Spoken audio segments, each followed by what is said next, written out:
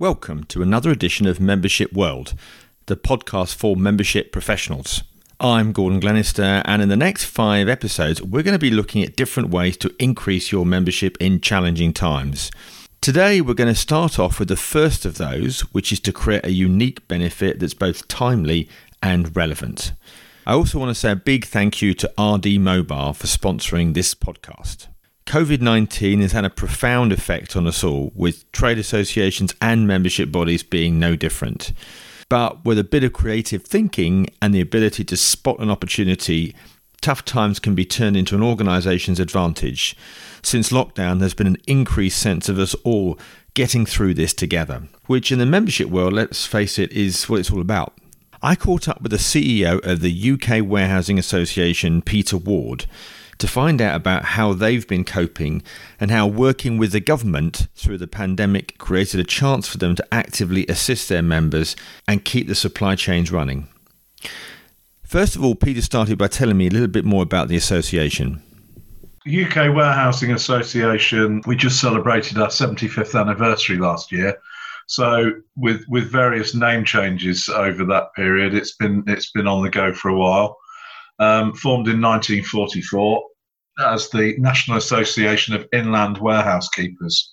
And it was about sort of moving warehousing at the time away from predominantly the ports and mainly London and Liverpool under the threat of war to inland destinations. So that's how it all came about. And of course, over time, the inland bit has been dropped, and obviously warehousing's gone back to the ports in some cases. So, everything that we do in this logistics world is kind of cyclical. But yeah, so this is our 76th year now. It's totally corporate membership, so absolute trade body. And sometimes we have to make that distinction to understand, what our role is versus the role of the professional organisations. We are now at about 800 members. 25% are associate members, companies that are on the supply side to the industry. So the forklift truck suppliers, the racking, the warehouse management systems, the consultants, all of the advice, guidance, goods, services, and everything else, because we provide a nice kind of multiplier effect in terms of giving those guys reach into the membership, which is a really kind of controlled niche audience for them. And of course, that's quite a key driver of revenue streams as well, if you do it right, as I'm sure you know. So we've got about 200 associate members, and the other 600 members effectively are what used to be called the warehouse keepers, but we kind of call them logistics service providers today, or 3PLs, or And of course, over the time, the lines have got a bit more blurred. So we're in the world now where logistics providers tend to do a bit of everything. I'm sure back in 1944, there were freight forwarders, there were transport operators, there were warehouse keepers, and they were all sort of distinct in their functions. But we've got members that are transport operators doing some warehousing, freight forwarders that are doing some warehousing. They'll probably also be members, therefore, of the Road Haulage Association or BIFA, and so on. I guess the interest of those companies in joining UKWA is they've got some kind of core competence somewhere in the organisation of running warehousing. And I think it's probably true to say that whilst we strive on a daily basis to continually evolve, develop, expand our member services and member benefits, the key benefit of membership to probably 500 out of that 600 is the access to our terms and conditions. For a small operator who's operating a small, let's say, 50, 60,000 square foot warehouse, it costs them less than £600 a year for the membership. And the access to the terms and conditions more than kind of pay for that. In fact, it's cheap as chips, really, because it gives them all of that protection, liability, and it makes it very easy for them to do business then with the open world on a kind of shared service basis, because they can simply put on every email that they send or every letterhead, all business transacted under UKWA terms and conditions, and they're kind of covered they've got all of that sort of coverage, and it puts the onus then on the owner of the goods to make sure that all the insurances are in place and so on. So that's probably our sort of key strand of benefit, if you like, particularly to the SMEs. Having said that, at the top end of our membership, we have, all the big guys are in there. I mean, they're small in number compared to the SMEs. So I guess we reflect UK PLC, don't we? We're this nation of shopkeepers. So we got 600 members, and probably, out of the 600, 150 of them are probably operating one location under 100,000 square feet. So we've got a very long tail of SMEs. But at the top of that tail, we've got the likes of Eddie Stobart and Seva Logistics and DHL and Kuehne Nagel. There's only 20 of those. The XPO Logistics, the mega multinational players. And I was doing a bit of research on this only last week, just going through one of the publications. They published this kind of top 50 logistics companies in the country. And I think 42 out of the 50 are members of UKWA, and the other 8 are actually just parcel carriers that would have no relevance of being members anyway. So people like DPD and so on.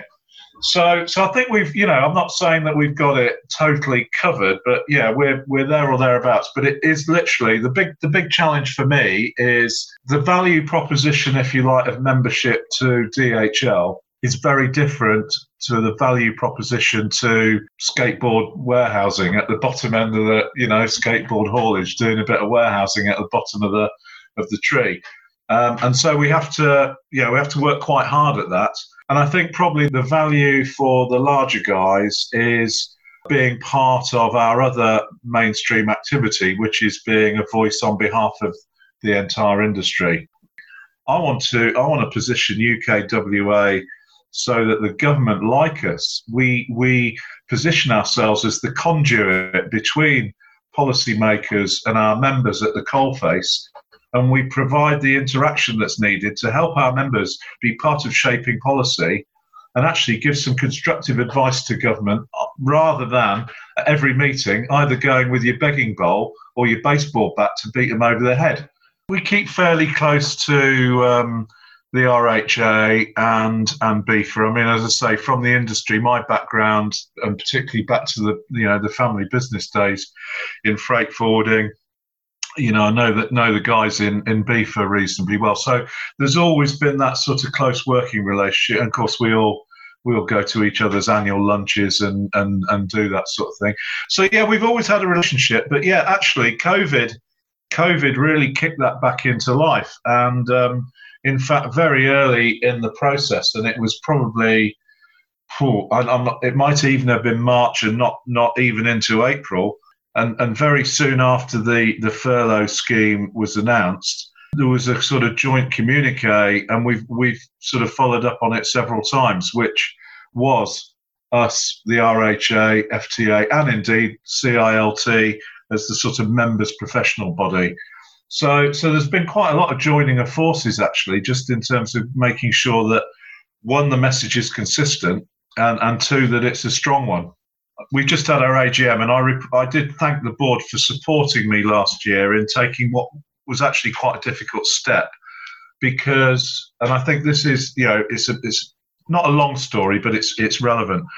Just before I joined, back in 2014, the board at the time had decided to take out a 10-year lease on an office building in Gower Street in London. And there was a lot of debate that I wasn't involved with because it was before my time. But back in 2013, 14, where do we go? The office in the Strand had been put over to compulsory purchase. The association had been there since Adam was a lad, and it needed a new home. And half the board said, look, why do we need to be in London? It's bloody expensive. We're paying, £100 a square foot, or, whatever it is. We should be out. We don't have any members in London. I mean, all the members are, up country. We should be up amongst the members. And the other half of the board said, no, London's the place to be. It's the seat of government. It's the one place all roads and trains lead to London. And, people can, make a day of other things by UKWA being in London. So in the end, they took out this 10-year lease on this building at Gower Street.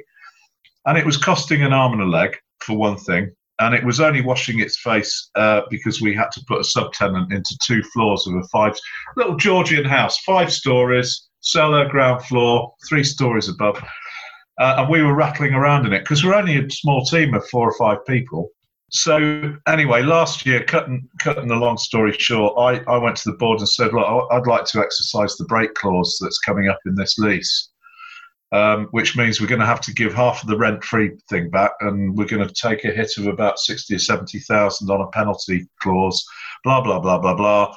But if we do it, it'll hit us financially this year, but it'll set us up with a huge amount of flexibility for the future. And it'll mean we can go wherever we want, and we can find some office that's kind of right-sized. And of course, pre-COVID, the world was really for us, or for me, evolving around Brexit. And so 3 or 4 days a week in London, going to meetings at the Treasury and everywhere else, purely around Brexit. We ended up taking some serviced office in a Regis office right on the corner of Trafalgar Square, on the corner of Northumberland Avenue and Whitehall. But, kind of cut the costs. So that's where we are now. We took a 12-month contract, so we're only committed to that until September this year. We've had a long debate about this over the last few weeks and concluded that we need a hybrid. It won't work for us with everyone working from home. We need a base. We need a presence. We need that London address. And so on and so forth. And we need somewhere where, as a team, we can get together every so often, because, these Zoom meetings are okay to a point. But I've got to completely rewrite the budget, and I need to sit down with my finance guy and get the papers out on the desk and go, I can't do that on in an online environment. As good as these things are, that just isn't going to work. So we need to get together. So what we've actually done now in the last, this is literally in the last week, we've renegotiated with Regis, and we've terminated the given notice on the contract that we have for, I don't know what we've got, 500 square feet or something, and we're just taking a much smaller office in the same building. And we're bringing the cost down by about 70 grand a year. So reducing the cost from about 100K to probably about 30. No, it's been very easy to organise meetings because, you simply look, and if there's a gap in the diary between 1 and 2, you say, I can do that at 1 o'clock. You haven't got to worry about going somewhere. It's getting in touch with people has worked. But so that's where we are on the office thing. Staff-wise, they all reacted pretty well. We already had a couple of sort of people working, home working in any event, simply because they're not kind of London-based. So that all dropped in. We put the office phones sort of on divert to my exec PA, who sort of provides the first triage on kind of member enquiries, and she will tell you.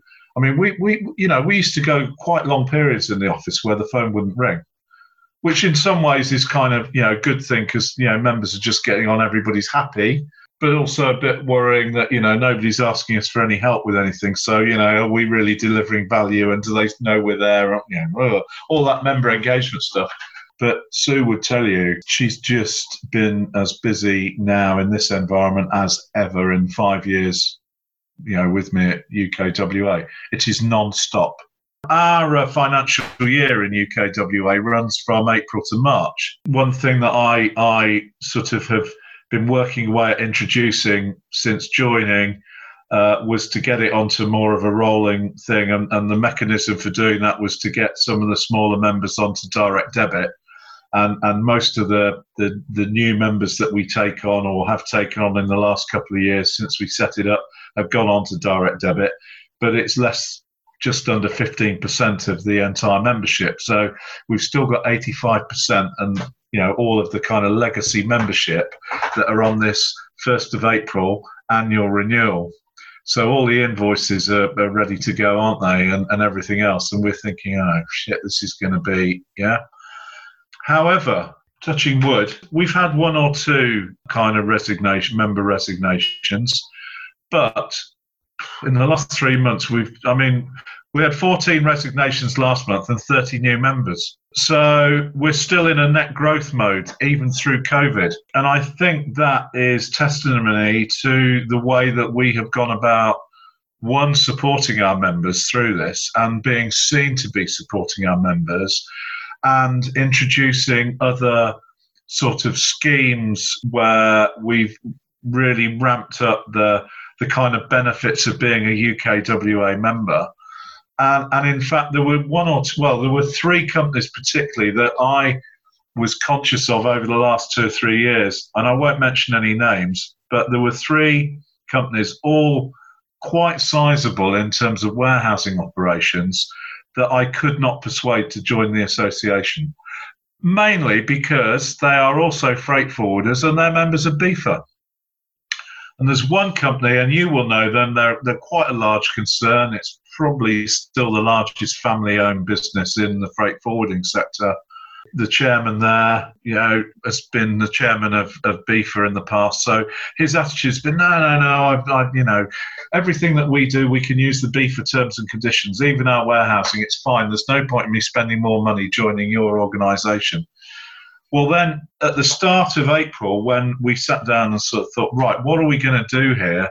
One, to sort of help our members, but also with a mind on what was happening in the market and what the government were getting concerned about from some of the feedback that we were able to provide to them. There was a potential crisis looming.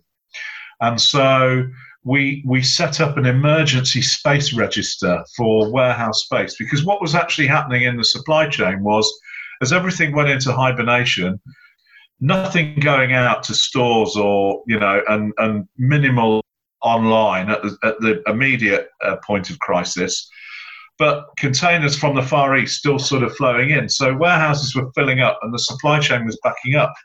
The other thing that we did at the time was we immediately carried out a survey of our members to get some real hard evidence around this. And we teased out some other things as well. We were able, through the survey, to get some really good hard evidence that in 80% of the cases, our members are in rented accommodation, and that their storage revenues account for less than 40% of their overall revenue streams, to kind of dispel the myth, because the media are out there saying, the warehousing, warehouses are full, they're making loads of money, missing the point that actually in this sector, where you make the small margin that you make is on turn of inventory and provision of value-added services. So filling a warehouse and throwing the keys away.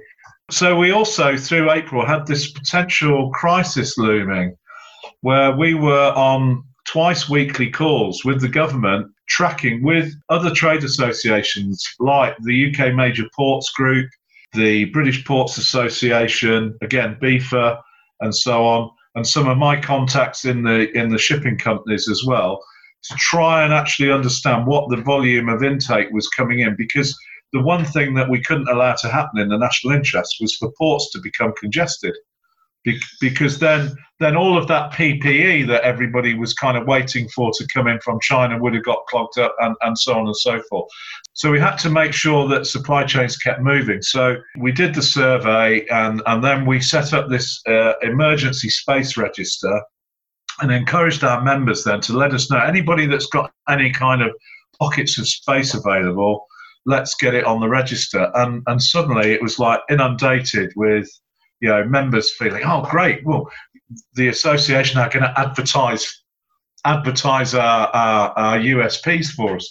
So we did that, and actually it enabled us to get these other businesses on board, because I was able to pick up the phone to the chairman of the family-owned freight forwarding business and say, look, Philip, I know we've had these conversations, on and off over time, but this is what we're doing, and I think you ought to be part of it. And yeah, he did, and he's one of the big. He's up in the category F, over 1 million square feet of operation. So we've had some successes as a result of it, but only as a result, really, of seeing the opportunity and working bloody hard at it.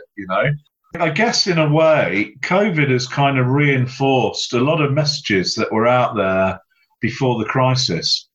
In terms of climate change, less travel, don't jump in your car, all that sort of thing. So it's really put a lot of ticks in boxes in terms of the climate change agenda. But the other big agenda for us, and we were very lucky. We had our national conference the very first week in March, and we only had, out of 195 delegates, we only had 2 people that didn't come because they were worried about COVID. One of the sessions I remember really, really clearly was talking about the potential opportunities going forward. And this, of course, was, we thought, I suppose at that time, we thought COVID was just going to be another kind of SARS. This thing's, it's in China. There's a few people coming out of China. It'll go away within a few weeks, and just like SARS did, and, whatever. Our conference was focused quite positively on the kind of world ahead, and it was still, Brexit was still in there and so on and so forth. But I remember standing up at the conference and producing or sort of referencing a report that the British Property Federation had put out just a few days before that said, as a result of the explosion of e-commerce, which is going to go from 11p in the pound to 19p in the pound over the next 20 years, there's going to be a requirement for an extra 25 million square feet of warehousing space every year for the next 20 years in the sector. It's going to need another 25,000 employees in the sector incrementally every year for the next 20 years. And so we were presenting this because as the high street's gone into demise, and a lot of that activity where goods were put in the hands of consumers in a retail store, those goods are now going to the consumer from a fulfillment centre. That is our world. And so our message to our members was, wake up and smell the coffee. Now, you're going to have to maybe, get off your backs of fag packets and spreadsheets and whatever, and get onto the digital transformation and start thinking about the Internet of Things and better integration of data and that whole digital journey, which is a massive education program for a lot of our, what I would call hairy-ass warehouse operators. But that was the message. If you ignore this, guys, ignore it at your peril. But a land of huge opportunity. So that was all pre-COVID. We were talking about this all being driven by the millennials and Generation Z and all of that sort of stuff. What's actually happened in COVID now is my mother, who fortunately has got grandchildren old enough to show her how to do it, now orders her groceries online. Now, what it proved, actually, what this whole explosion proved was, in terms of the grocery retailers particularly, they were only playing at it pre-COVID, because the fact that their websites fell over and the fact they had to withdraw from the market and close down, they didn't have the infrastructure to meet the demand. So again, huge opportunity, because for so many people now, that is going to be the preferred norm way of doing business. And so huge challenges for the grocery retailers, how they gear up for that. But given the challenges that they have within the retail sector generally, and the fact that, as a general rule, retailers don't do complex, they outsource it. If it's complex, they outsource it, right? Because retailers just like buying stuff and selling stuff. So huge opportunity for our members to step up to the plate and provide those multiple, networks, stocking locations close to consumers, and be able to provide those services on a kind of shared user basis to the retail sector. Massive opportunity that's been accelerated through the process. Training and education, it was something that didn't exist when I came in, and I said, look, we can't be a trade association without having a kind of learning platform and service. So over time, we developed that working with external partners, but we do have some CPDs for running for warehouse supervisors, warehouse managers. So there is a CPD development program, in the portfolio. I have to say that the take up on that has been slower than we'd like, and it's on my agenda to have a look at that and address that. that's somewhat separate from the events program, and our events program is taking a big hit at the moment. I mean, our big event, our big annual event is the annual lunch, and we have some awards as well, annual luncheon awards, which we hold at the Dorchester. It's one of the leading kind of social events, and we've, there's lots of these things, and there's lots of evening black tie things. We've again separated ourselves out from the rank and file in the market because it's a lunch, and we get some very high profile kind of. I mean, we had Princess Anne last year because it was our 75th, but we have some pretty high profile speakers and guests, and even they have said to me, people like Andrew Marr the year before last, for example, said, this is just very unique. It's like the start of summer. It's like, for your industry, it feels like it's the kind of the summer lunch. We're just in the process, actually, of talking to them again to see. We're probably going to end up skipping this year and just seeing if we can roll it all forward to next June. So we've got quite a financial exposure out on our Dorchester event, and it's we're not quite sure. They were very good on the first sort of postponement from March to November, just sort of rolled it forward. We're just sort of fingers crossed that they will roll forward again. Some really great ideas from Peter Ward of the UK Warehousing Association there. This podcast is sponsored by RD Mobile, award-winning event and member engagement solutions used by over 350 organisations in 20 countries, powering virtual events and delivering ongoing value. Find out more at rdmobile.com.